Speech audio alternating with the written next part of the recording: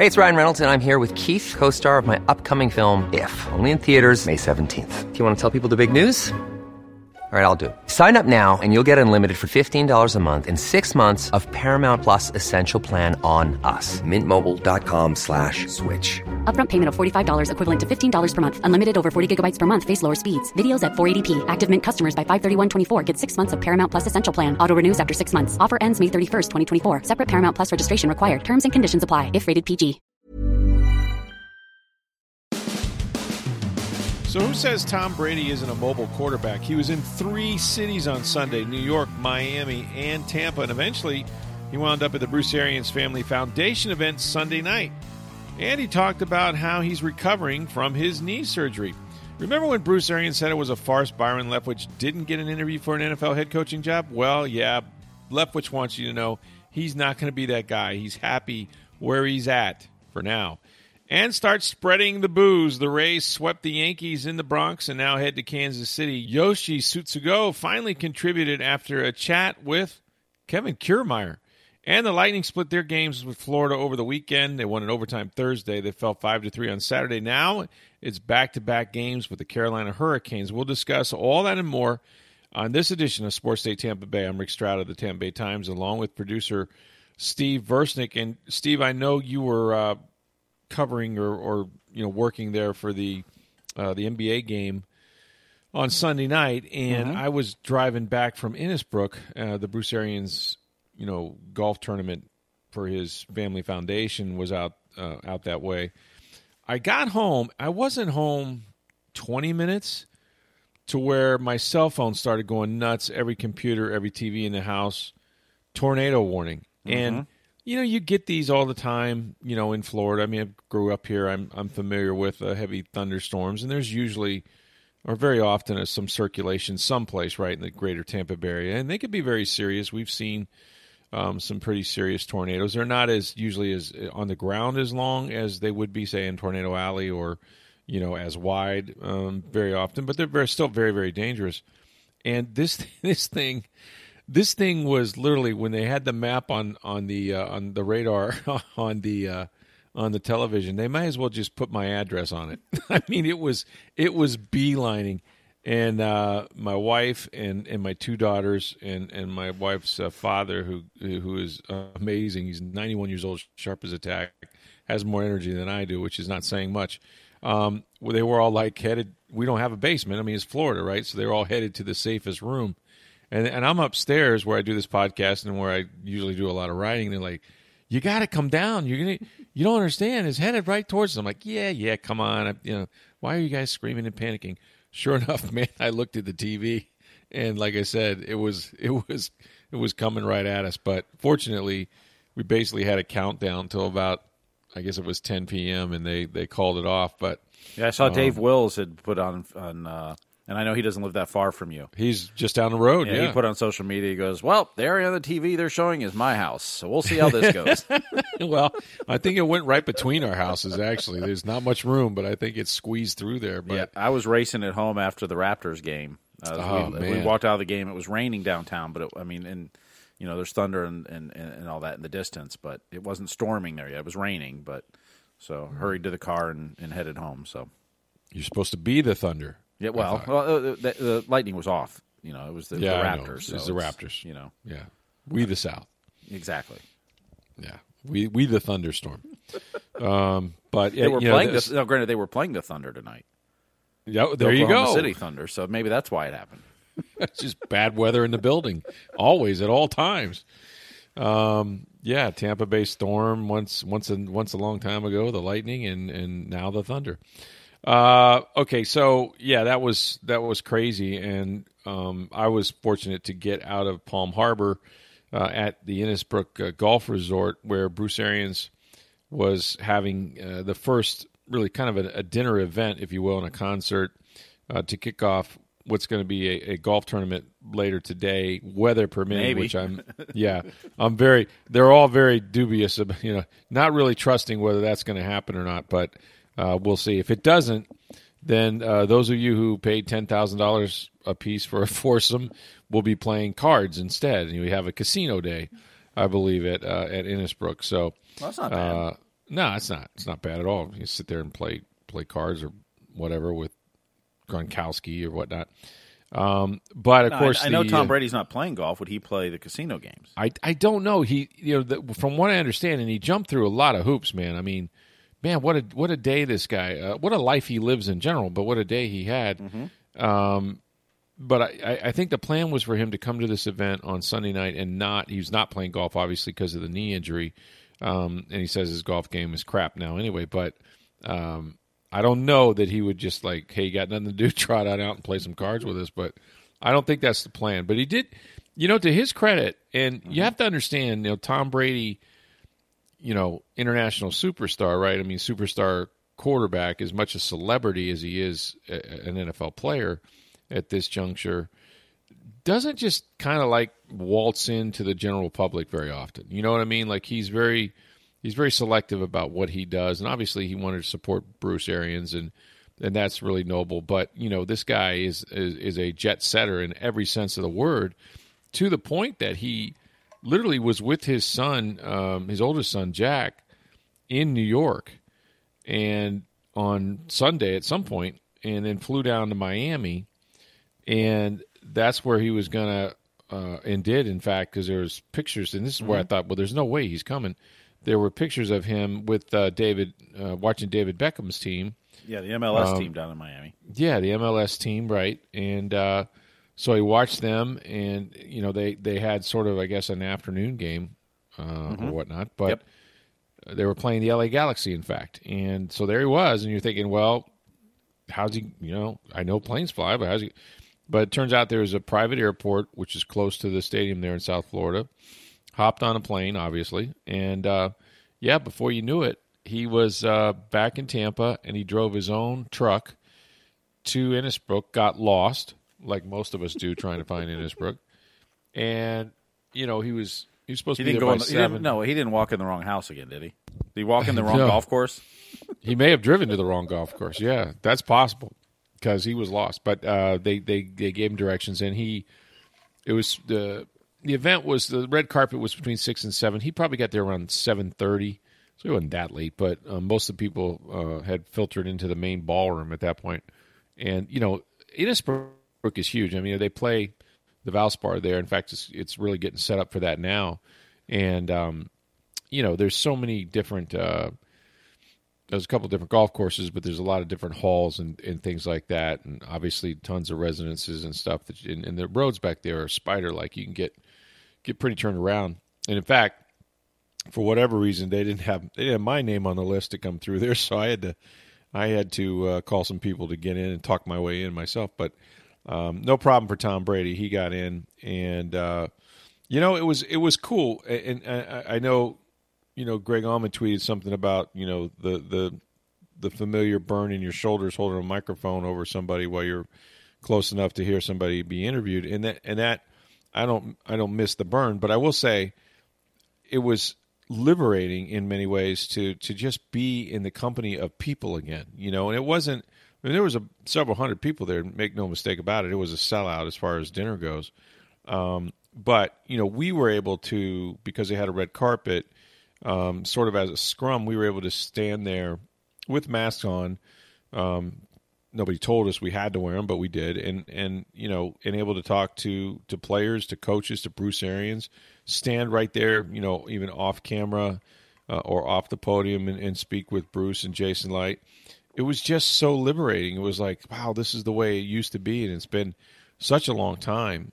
This time last year, we were preparing for an all-virtual NFL draft, which is, probably similar to what it'll be this year again, too, except they're actually having it from Cleveland this time live. But, Brady was as talkative as he probably was all of last year. I mean, we would get him for, the Wednesday afternoon, maybe get 2 or 3 questions in. We would get him after the game for maybe 2 or 3 questions each, maybe 5 total, But he was relaxed, and he had good energy for a guy that had traveled as much as he had that day. And it was just, really interesting. And people, obviously, when he goes to these things, people come up to him when he went inside the ballroom, and they wanted his autograph, and they wanted pictures. He didn't sign, but He got a bunch of pictures with people, and I thought it was really something that he would do that, because you just don't see Tom sort of, in the public eye a whole lot, especially at an event where people can literally come up and touch you and take pictures with you and all that sort of thing. But that's been the one thing that he's been pretty consistent in his career, though, is when it comes to those big charity events. Yeah, that's true. I mean, that is something that you'll see him in those situations more than anything else. That's true. Mm-hmm. And so obviously when your head coach is throwing a big, golf tournament, you're going to be there for that and make time for people. And, like I said, he's been pretty consistent in his career. He's very much, he does get out in the spotlight more often when it comes to a charitable angle or a kid's angle or things like that. Yeah. And he said that, again, to be that mobile, like I've had knee surgery, and he's now about 7 weeks, since he's had it, nearly 2 months. So, he's done a lot of physical therapy and things like this. So, that part of it is good. And you can't really discern that, he's limping or that he's, that anything is really bothering him, for sure. But, to travel like that, you gotta be in pretty good shape in your recovery, in your rehab, because there will be swelling when you're on your feet that much, particularly when you fly. Of course, this guy doesn't need any sodium. He's not like me. That's, a train wreck nutritionally probably, and that never helps you. But no, he really seemed like he was in pretty good shape. And he said, the whole thing about a year ago, they had the pandemic, and he came in and, he walked in the wrong house and he got thrown out of a park and all that stuff. And they finally wound up at Berkeley Prep. And it looks like, there's a possibility they may have to do something off campus again, although I can't see Brady doing that necessarily. They're going to start their off-season workout program really today officially. It's, the first phase all the way until the middle of May is essentially virtual meetings anyway. Guys are in the strength training room, stuff like that. It's just physical conditioning right now, and so they're not really missing a lot by not being there, other than the camaraderie and the things that you like to get accomplished together in the off season. And that's the thing, with me. We've talked about this ad nauseum, but I can't understand. These guys are going to go somewhere and work out. They're going to stay in shape. Why not go to $1? But the union, the player reps there for the Bucks and other teams, a bunch of teams said that their players voted to try to train on the off season virtually, and so there's a little bit of a power struggle. But I gotta believe that when he's ready to throw, and he did not disagree with Bruce Arians' timetable, that could be June. It could easily be June before he's ready. But he's chomping at the bit to throw. And he'll get his guys together someplace, whether it's over at the Advent Health, training center or somewhere else, and they'll start to throw, because that's what he likes to do. He has to do a lot of that in the off season, and I didn't sense any panic in him or Bruce Arians. They just kind of feel like, well, we've been through some of these weird things. Let's see how it plays out. I don't think anybody thinks that they're not going to eventually be in the building. There's a lot of protocols that the NFL still has in place, basically the same ones they did a year ago, because the players have said that COVID is the primary reason they don't want to come in. And to be honest with you, it's a pretty safe environment. And, that's what's so a little bit frustrating, is that you can go off campus that's a non-NFL sanctioned event, and players can walk in there, take a mask off, stand in front of microphones, talk to reporters 3 feet away. We can't do any of that in an NFL facility. Cannot do it. Can't gather, can't anything. Whether you're vaccinated, not vaccinated, it doesn't seem to matter. So the league's got a lot to work out with those guys. But, for Brady's part, he says that the rehab, it's not fun, and nobody likes rehab, but he's doing really well. And I think just the schedule he keeps. This guy has already been to the Middle East. He's been skiing out west someplace. Now we know he's been to New York. He's been to Orlando. We know he's been to Miami, and they went to Costa Rica. And that's just since the season ended. That's just the ones you know about. Yeah, exactly right. Like what doesn't he tell us? Right? What does his dance card say?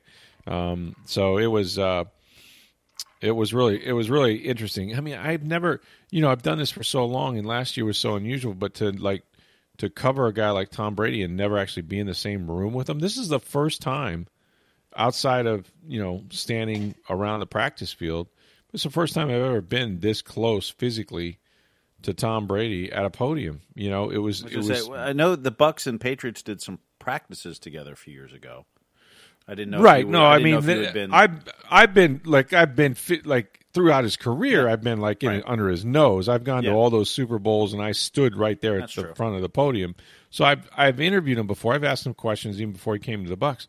But to go a whole season, a Super Bowl season with a new quarterback, and not just any new quarterback, but Tom Brady, and never stand in front of him, never like in a human form look like somebody that's not, on a Zoom call. It was interesting. It was just, I've seen the guy, I've been around him before, but it was, it was cool. And then Gronk was there, looking ripped. This guy keeps himself in tremendous shape, and it's even with faking his workouts. Yeah, all of that. Yeah, whatever he does, keep doing it, man. You look. Jeez, he is an enormous. The one thing people don't really understand is just how large this man is, even for an NFL player, especially a tight end. But he clearly has been worshiping the sun down here in Florida. He was all tanned up and whatnot. And then JPP, Jason Pierre-Paul, was there as well. A lot of the coaches, damn near the whole staff, they were there. Yeah, I don't think it's really optional when you're a coach. When you're not when your boss is throwing a golf tournament. You kind of have to go. Yeah, yeah. I think it's a good idea. All 56 coaches that they have or something. But yeah, well, that was half the ballroom. Really, they took up the first 9 rows of tables. The other guy that was there was interesting. Chuck Pagano was there. Chuck Pagano, the former head coach of the Colts, who got leukemia, and that's how Bruce Arians got the interim head coaching job, which led to his first real head coaching job with the Arizona Cardinals. So Chuck and him were good friends, and Chuck had been the Chicago Bears defensive coordinator. In fact, the one that kicked their butt up there in Chicago. So, he was there. So it was cool, man. It was a good event. I'm sure they're going to raise a lot of money for good causes. They help with children and, as, guardian ad litems and things to different kids. And it's been tough because you can't have that person-to-person contact with this pandemic. They've had to get creative and reach out, any way they can. So, yeah, it was good. It was good to see all those guys. And, and I mentioned Leftwich. We haven't talked a lot about him since the season ended, but I will say this, and I was as critical as anybody. That guy, I think, is going to be special, and I think he's going to be a head coach. And surely, like you said, if they do well again, much less repeat as Super Bowl champions, you won't keep him out of the NFL from being a head coach. But he's got the right attitude. You forget he's only done this for 2 years. Like he has only called plays. Not anywhere, like in his life. He had 8 games under a different head coach when they fired their offensive coordinator in Arizona after Arians had already left and was retired. But that was it. But to call Bruce's offense, he's only done that 2 years. The 1 year with Jameis, which obviously didn't result in great things for Jameis. But and so you take all of that and the familiarity and just where they're starting. A year later, they're defending Super Bowl champions, and just a year ago, they didn't know anybody. They didn't know each other. They didn't know the damn offense. They were all sort of kind of winging this, and it took them, 13 weeks to finally figure it out, and then they went on the 8-game run, and, everything came together. But, yeah, it was a good job by Byron, who took a lot of criticisms, some of it fair.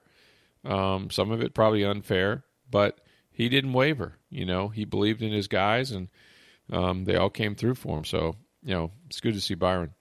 All right, so much of my weekend was spent watching the Tampa Bay Rays because I love when the Rays and the Yankees play each other. There is definitely intensity. It got ratcheted up a year ago. We know how the Rays have taken more, more beanballs to their bodies than the Yankees have. So there's this edge to everything, and the Yankees mostly precipitate a lot of that and have going back several years.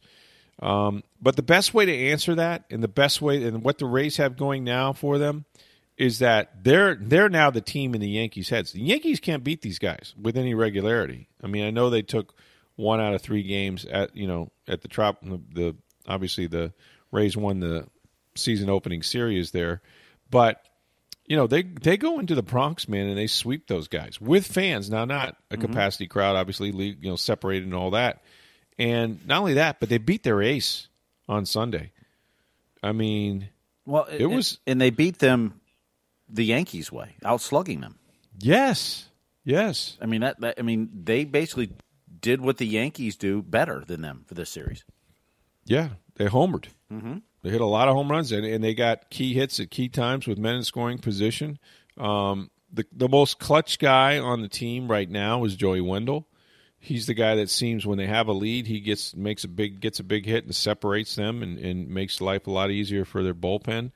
And it was, look, I don't care if you've played baseball, if you haven't played baseball, it doesn't really matter. But to see what Yoshi Tsutsugo was able to do in Sunday's game, he drove one in the gap in right center field and drove in what at that time was the go-ahead run. They wound up winning by 2 after Wendell's home run.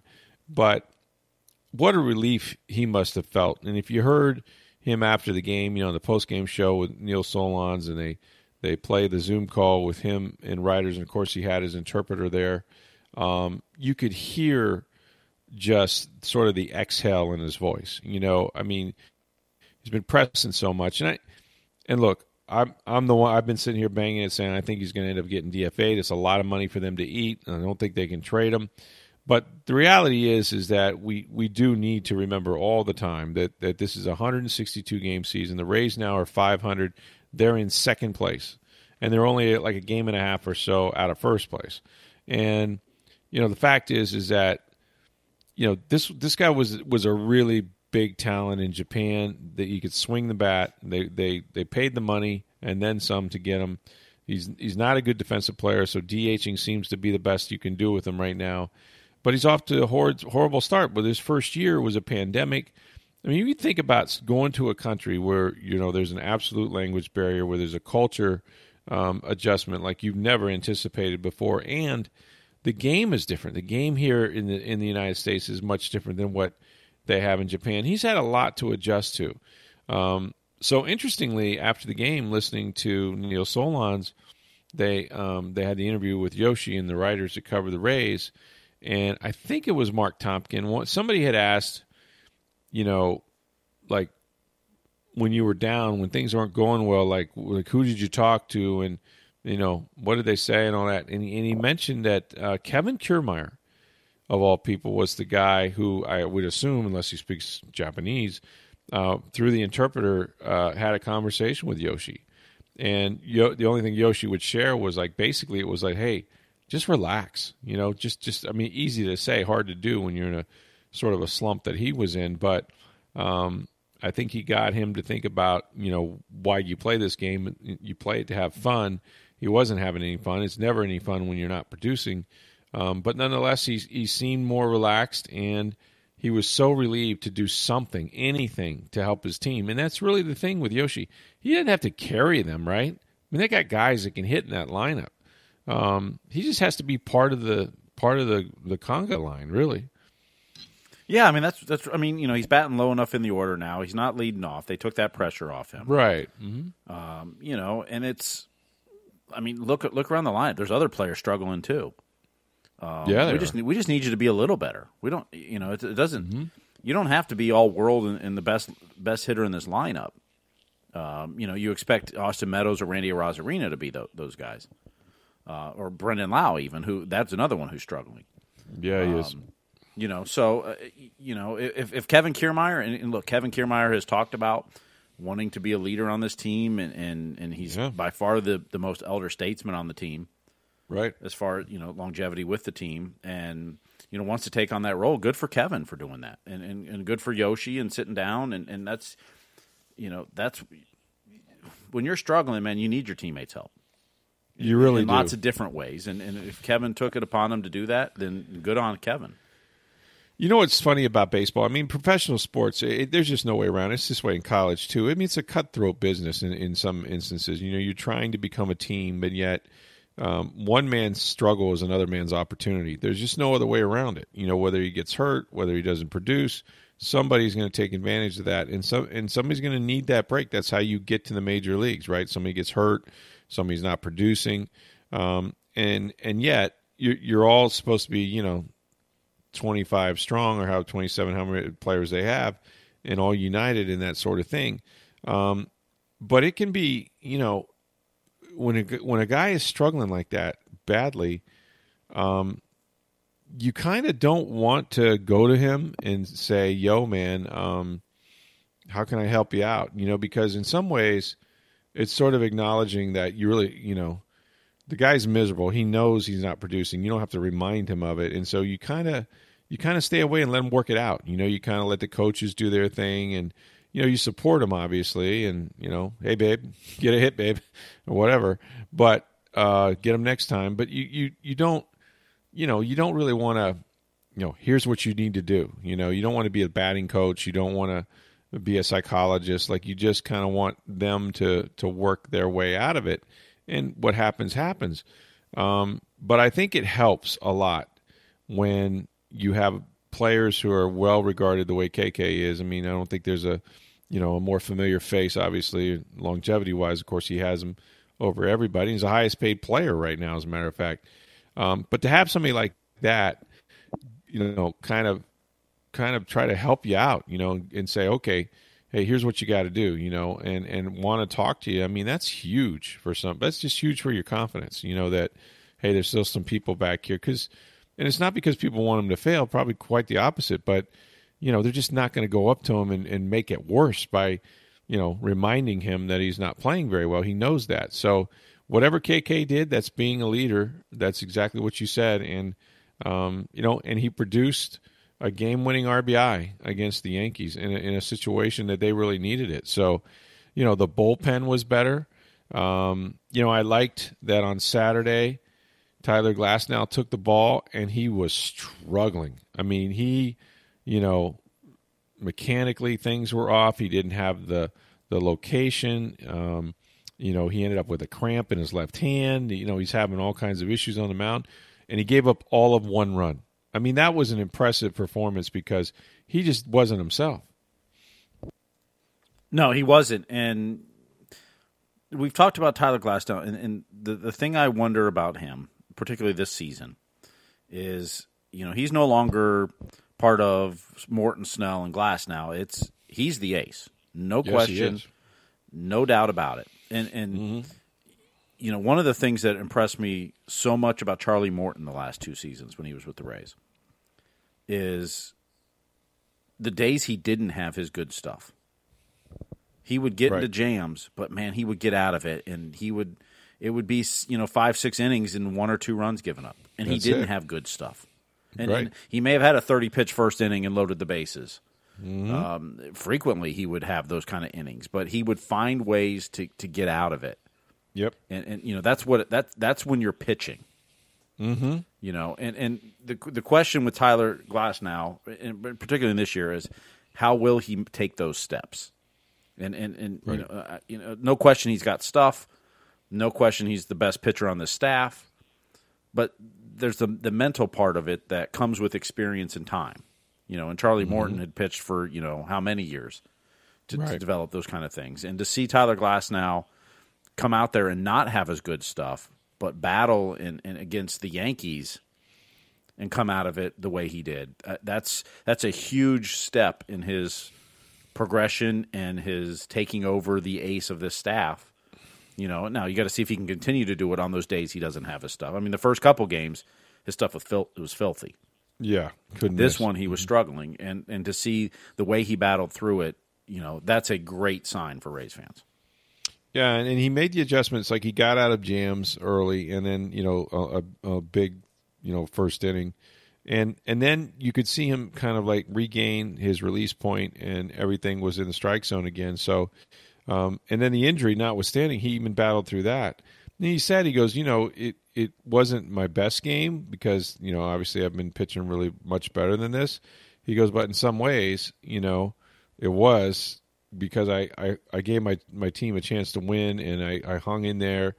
And the fact is that if these guys, if you were to go through the whole year, if you had the health and were lucky enough to make 30 starts, okay, 10 of those you're going to have all your stuff. You're going to be lights out, right? You can throw the ball where you want to, good velocity, all of that. I think 10 of those other starts, you're going to be okay, but less, less in sync. You're going to have to grind a little bit. And then there's probably 10 more where you just don't have anything, And if you can win the bulk of those, I don't have anything, and my stuff is just okay, like it was for Glasnow the other day, that's what makes you an all-star pitcher. That's what makes you great, because your good is good enough. And, Glasnow showed a lot of maturity, and he talked about it after the game. He wasn't. He knew what was happening. He knew he needed to battle and grind it out. And he said, I was probably more pleased with, sort of how things turned out when I wasn't, on my best stuff, like he had the last two outings. So it was fun watching him pitch, man. He's really good. And then, they got a good performance, not as a starter, but as a bulk guy in Yarborough. On Sunday, so that was encouraging. They just got key hits. Anytime they got guys and runners in scoring position, they found ways to get them in.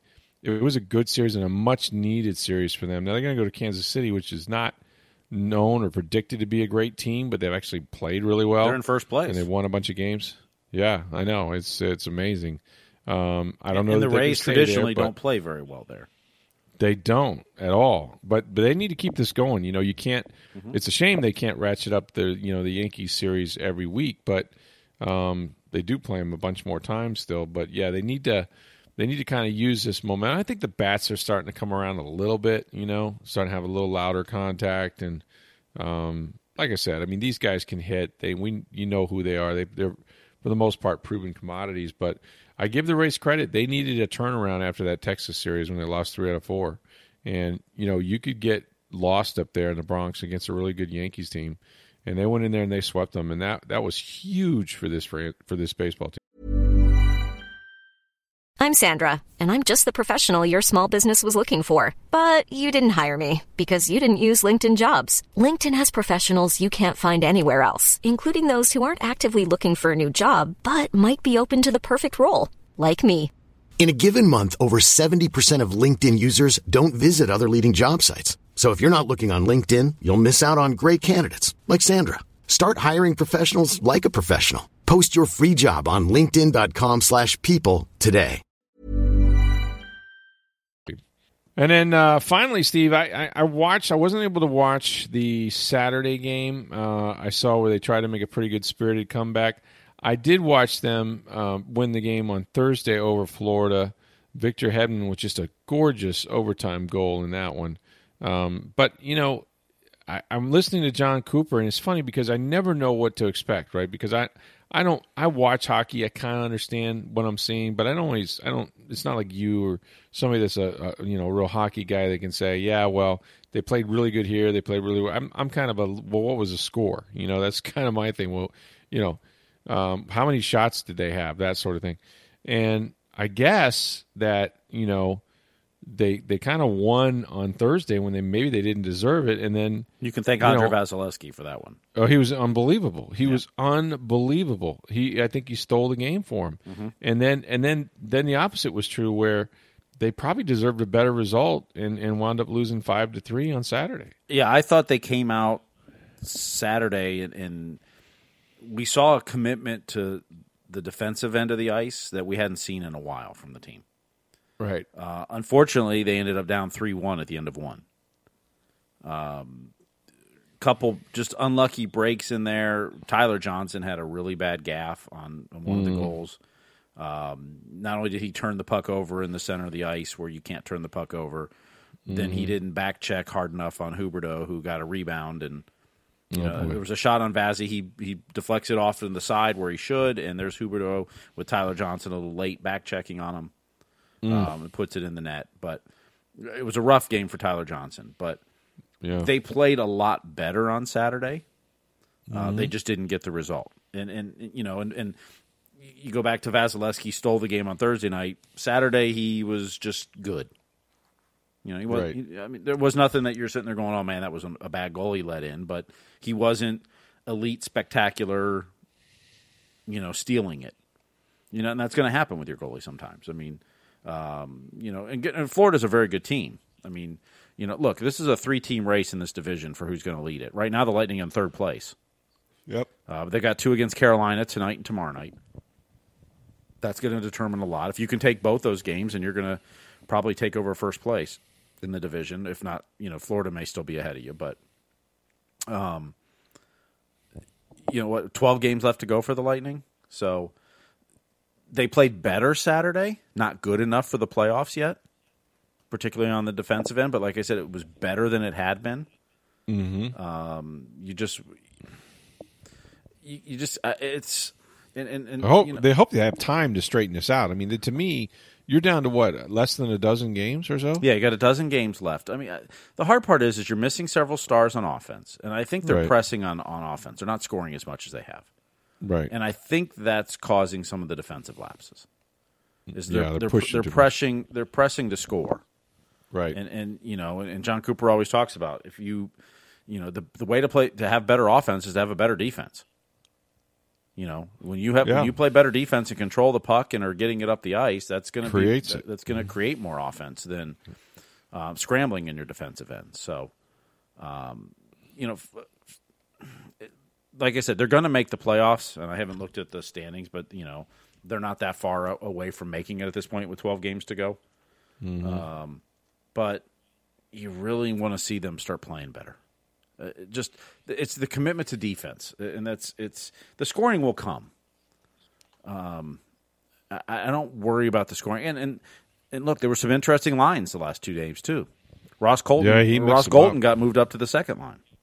Alex Barré-Boulet was playing on the top line, trying to get some offense onto those lines and juice. Yeah, absolutely. And I thought they both played pretty well on those lines. And Stamkos, since we last recorded, he's on long-term injury relief now, which means he has to miss 10 games or 24 days. So he's not eligible to come back until early May. I'm not sure. I don't remember which game off the top of my head, but basically less than a week before the end of the regular season is when he can come back. Yeah, and this is not good. I mean, I guess the good news is that they're saying or indicating at least that it's not an injury related to what he had a year ago, which was very serious. So you're grateful for that. But man, has this guy got a history of getting hurt. You know what I mean? Like he just can't get out of these injuries. And you worried about this one because it wasn't a contact. Nothing happened on the play. He had the puck, kind of tried to dump it in, and all of a sudden went down hurt. It wasn't like he took a check or got hit or, you saw his skate got stuck on the ice or, something like that. And that's what makes you worry on these kind of injuries. You're going, what happened? And we still don't know what it is. No. They say it's not part of what he went through last year and the surgery and all that, the core injury. And I know I got asked by a couple people over the weekend, is this the end of Stamkos' career? And I'm like, no. I mean, no. First of all, if he was out for the season, the Lightning are very cryptic about their injuries. But if someone's out for the season, they pretty much come out right away and say that.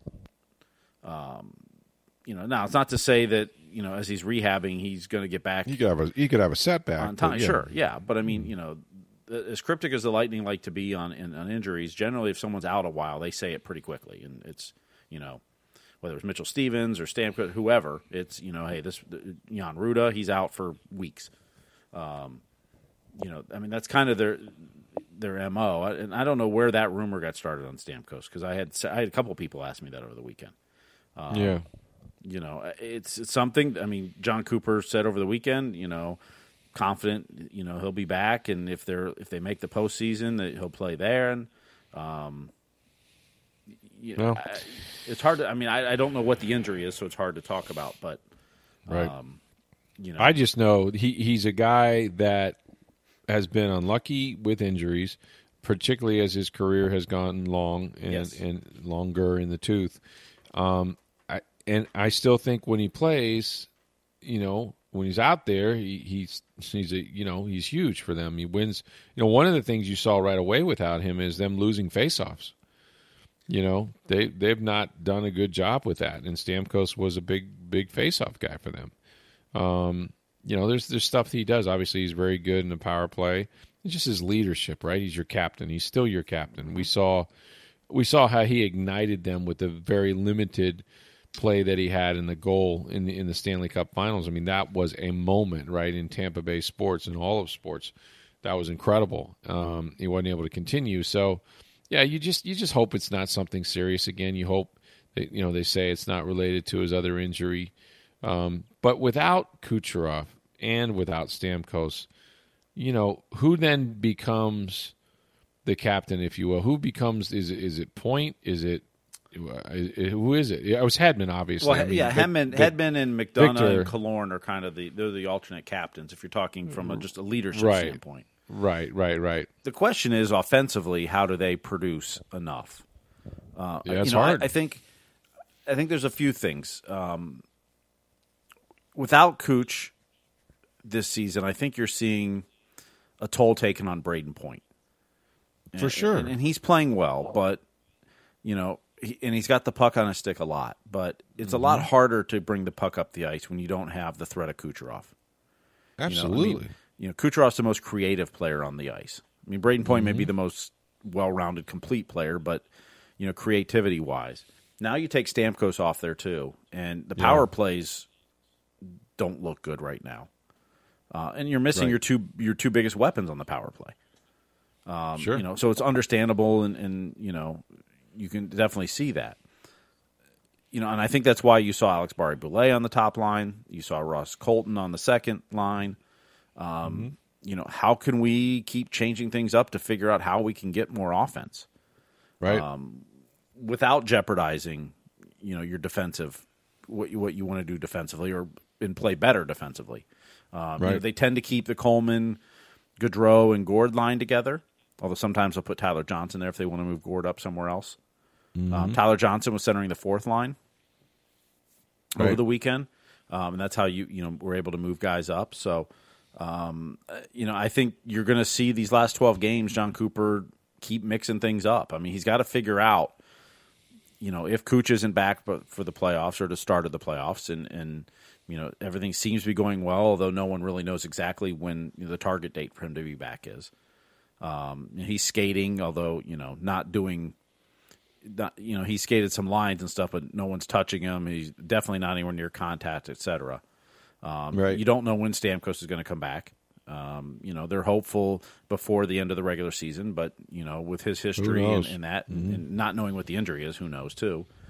So, where can they find this offense while at the same time trying to shore up their defensive end of the ice, which hasn't been pretty the last few weeks? So they've got their work cut out for them for the next 12 games. I mean, the good news is the playoffs don't start tomorrow or tonight against Carolina. But, now you're getting to that time. I mean, this is, 12 games to go. This is like through 70 games of the regular season. This is where you want to get ready for the playoffs now. Well, it's tough. I mean, you lose Nikita Kucherov, you lose Steven Stamkos. Those are two enormous stars in this league and on the same team. And it's just really, really, really hard. And I'm sure that they're trying to reinvent themselves and figure out how they can still score and play defense. So, but they're going to grind their way to the playoffs. I think they're going to make the postseason. We'll see if they get them back, and then they'll be good. They'll be good for them on. I mean, that's really all you can hope for. We've got the Rays headed to Kansas City. They will begin that series against the Royals. As you mentioned, now the Lightning are going to take on Carolina a couple times, and that's going to be another tough match for them. What do we got later this week? We'll have a mailbag, I'm sure, at some point. Yeah, we'll do it tomorrow. Let's do it tomorrow. Let's get your questions in now. So yeah, absolutely. Submit them. You can do that on Twitter. Just send them to @SportsDayTB. You can reach me on Twitter @NFLStroud, or my email address is rstroud@tampabay.com. Got a lot to talk about. The NFL draft, we are just a week away on Thursday. It'll be 1 week. Well, I mean, let's see. The IndyCar race is what, this weekend? That's this weekend, in St. Pete. The Valspar tournament's next weekend. Yeah. The NFL draft is next week. Yeah, it's a busy time. Really is. They're already setting up Innisbrook for that out there at Valspar. So, yeah, we got a lot going on. There's a lot you can ask about, obviously, and you know, this draft, we're going to write about it. Check it out on TampaBay.com. There's a lot of opportunity for the Bucs to do some interesting things. They could sit there at 32. Obviously, they can move out of it.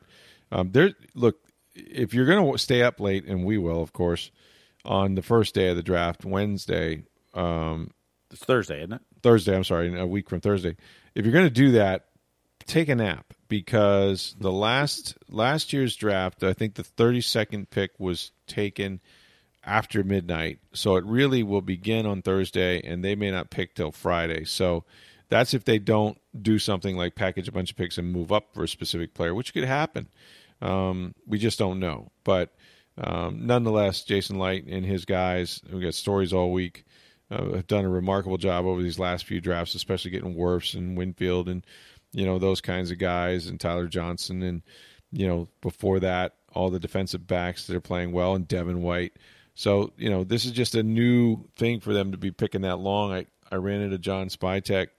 It was so funny because, like, again, going back to where we started with this, everybody is so grateful to be out of the office. They've been grinding so much. I think he had this golf tournament just to get people a break. I really do. I just think, you know, it was a short off season. They played 5 more weeks than they usually do. The draft is here. So, yeah.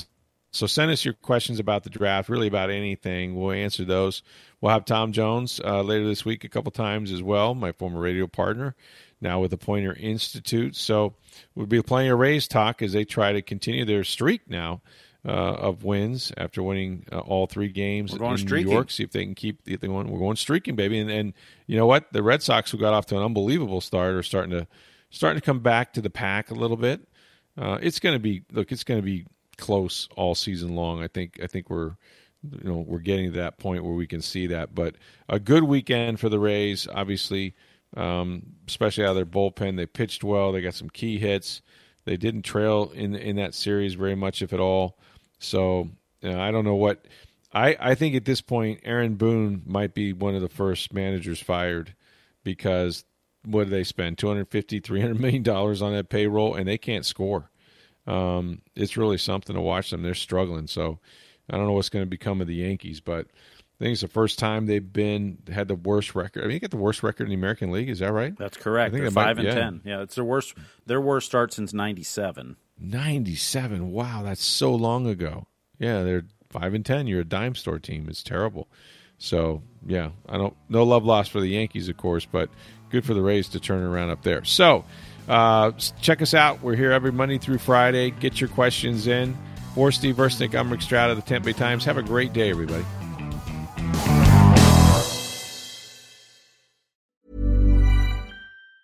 Hi, I'm Daniel, founder of Pretty Litter. Did you know cats tend to hide symptoms of sickness and pain? I learned this the hard way after losing my cat, Gingy. So I created Pretty Litter, a health monitoring litter that helps detect early signs of illness by changing colors, saving you money and potentially your cat's life. Pretty Litter is veterinarian developed, and it's the easiest way to keep tabs on your fur baby's health right at home. Go to prettylitter.com and use code ACAST for 20% off your first order and a free cat toy. Terms and conditions apply. See site for details.